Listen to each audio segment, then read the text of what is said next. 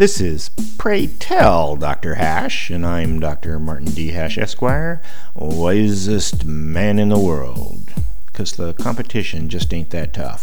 And these are things I wish someone had told me. Today's topic, university infection.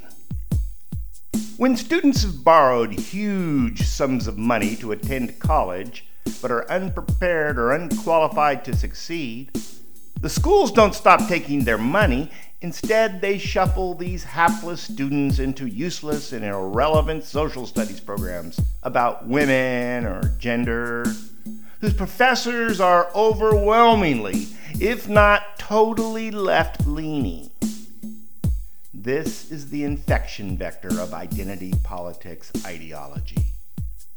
Students wouldn't even be in these programs if they hadn't failed out of their original plan, so they already have damaged self-esteem and are totally susceptible to the claim that there is something special about them, that they are victims, and the most obvious sign of their victimhood is the color of their skin or the shape of their genitals. To recover their self-esteem, it's implied that they probably would have gotten through their original degree if they hadn't been discriminated against now or in the past.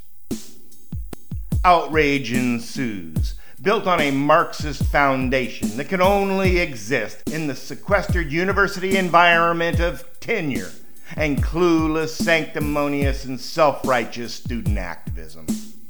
The instructors in these programs went through a similar process, and their resolve has been hardened over the years, especially after making it through the educational gauntlet, ending in a professorship in one of these august institutions. A professorship that they know in their hearts means nothing. A degree that means nothing. Not achieved via merit, a farce. Of course they're disgruntled, and they pass their embitterment on to their students.